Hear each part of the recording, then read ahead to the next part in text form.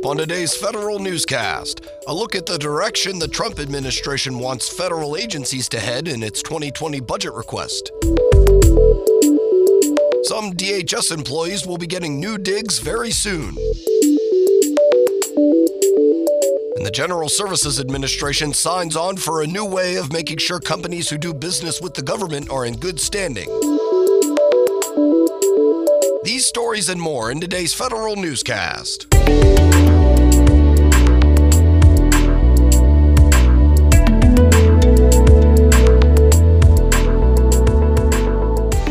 Welcome to today's episode of the Federal Newscast. I'm your host, Eric White. A more thorough version of the president's 2020 budget request includes more details about the Trump administration's proposed 2020 pay freeze for civilian employees. The White House again says it prefers performance-based bonuses over across-the-board pay raises. The Office of Management and Budget will issue guidance later this year on how agencies can more strategically reward top performers. The president's budget proposal also revives another recommendation from 2019. The White House wants to cut the amount of sick and annual leave for federal employees and move those days under one bucket. The president's 2020 budget request also includes a wide variety of updates to the civil service system, as the administration wants to hire more term and temporary employees. The plan would compensate them differently than the average career federal employees by moving current and future term employees under a defined contribution plan. It also wants to expand critical skills authorities for agencies and create an industry exchange program for top talent to move back and forth from government to the private sector. President Trump's fiscal 2020 budget proposal also looks to help the IRS save up to $56 billion over the next decade through increased tax oversight. The budget would allow the agency to set higher standards for paid tax preparers. It also proposes giving the IRS more discretion to correct errors on tax returns beyond simple math mistakes. Federal spending on IT for fiscal 2020 may be going down overall, but most agencies would see more money. Here's some more details from Federal News Network's Jason Miller. Agencies are requesting about $200 million less next year for federal IT. But a strong majority of the civilian agencies actually will see increases in 2020, in some cases, pretty large ones. Overall, the Trump administration is asking for about $51 billion next year in federal IT spending for civilian agencies. That's up from the $46.7 billion requested in 2019 by the Trump administration for civilian IT.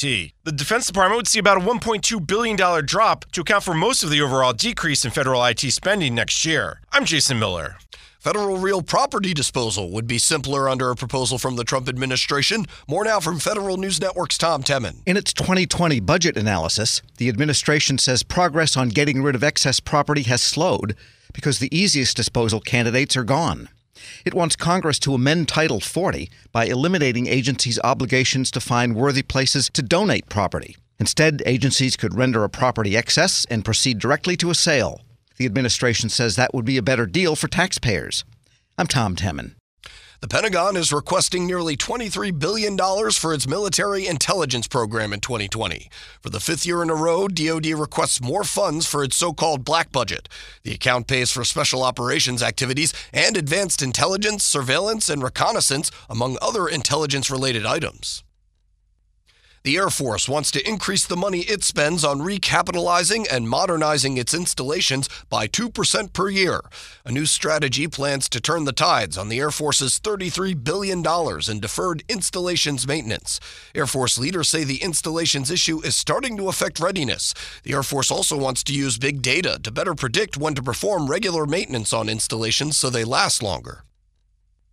About 1,000 Homeland Security Department employees will be moved to the agency's St. Elizabeth's campus in Southeast D.C. between March and April.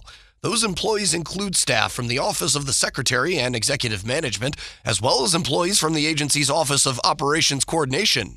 DHS and the General Services Administration, as part of the fiscal 2020 budget request, have together asked lawmakers for more than $400 million for St. Elizabeth's construction. The new personnel system the Pentagon set up for its cyber workforce has dramatically accelerated the process of bringing new civilian workers on board. Federal News Network's Jared Serbu has more. The Cyber Accepted Service is still in its infancy, even though Congress authorized it more than 3 years ago. But U.S. Cyber Command says its average hiring time has fallen from 111 days to just 44 days since it adopted CES. The Pentagon wants to eventually expand the system to cover some 15,000 workers across the military services, but it's got a long way to go. So far, it's only converted about 400 jobs to the accepted service. Jared Serbu, Federal News Network. After 25 years, the General Services Administration is changing how it verifies that companies are eligible to do business with or receive assistance from the government. GSA awards a 5-year, $41 million contract to Ernst & Young to provide entity validation services for the federal award process. The agency says the new contract will reduce duplication and simplify the verification process. GSA had received these services from Dun & Bradstreet for the last quarter of a century. And after 2 men died of carbon monoxide poisoning in a public housing complex in South Carolina, one of the state's congressional members wants Housing and Urban Development to provide carbon monoxide detectors in all of its units.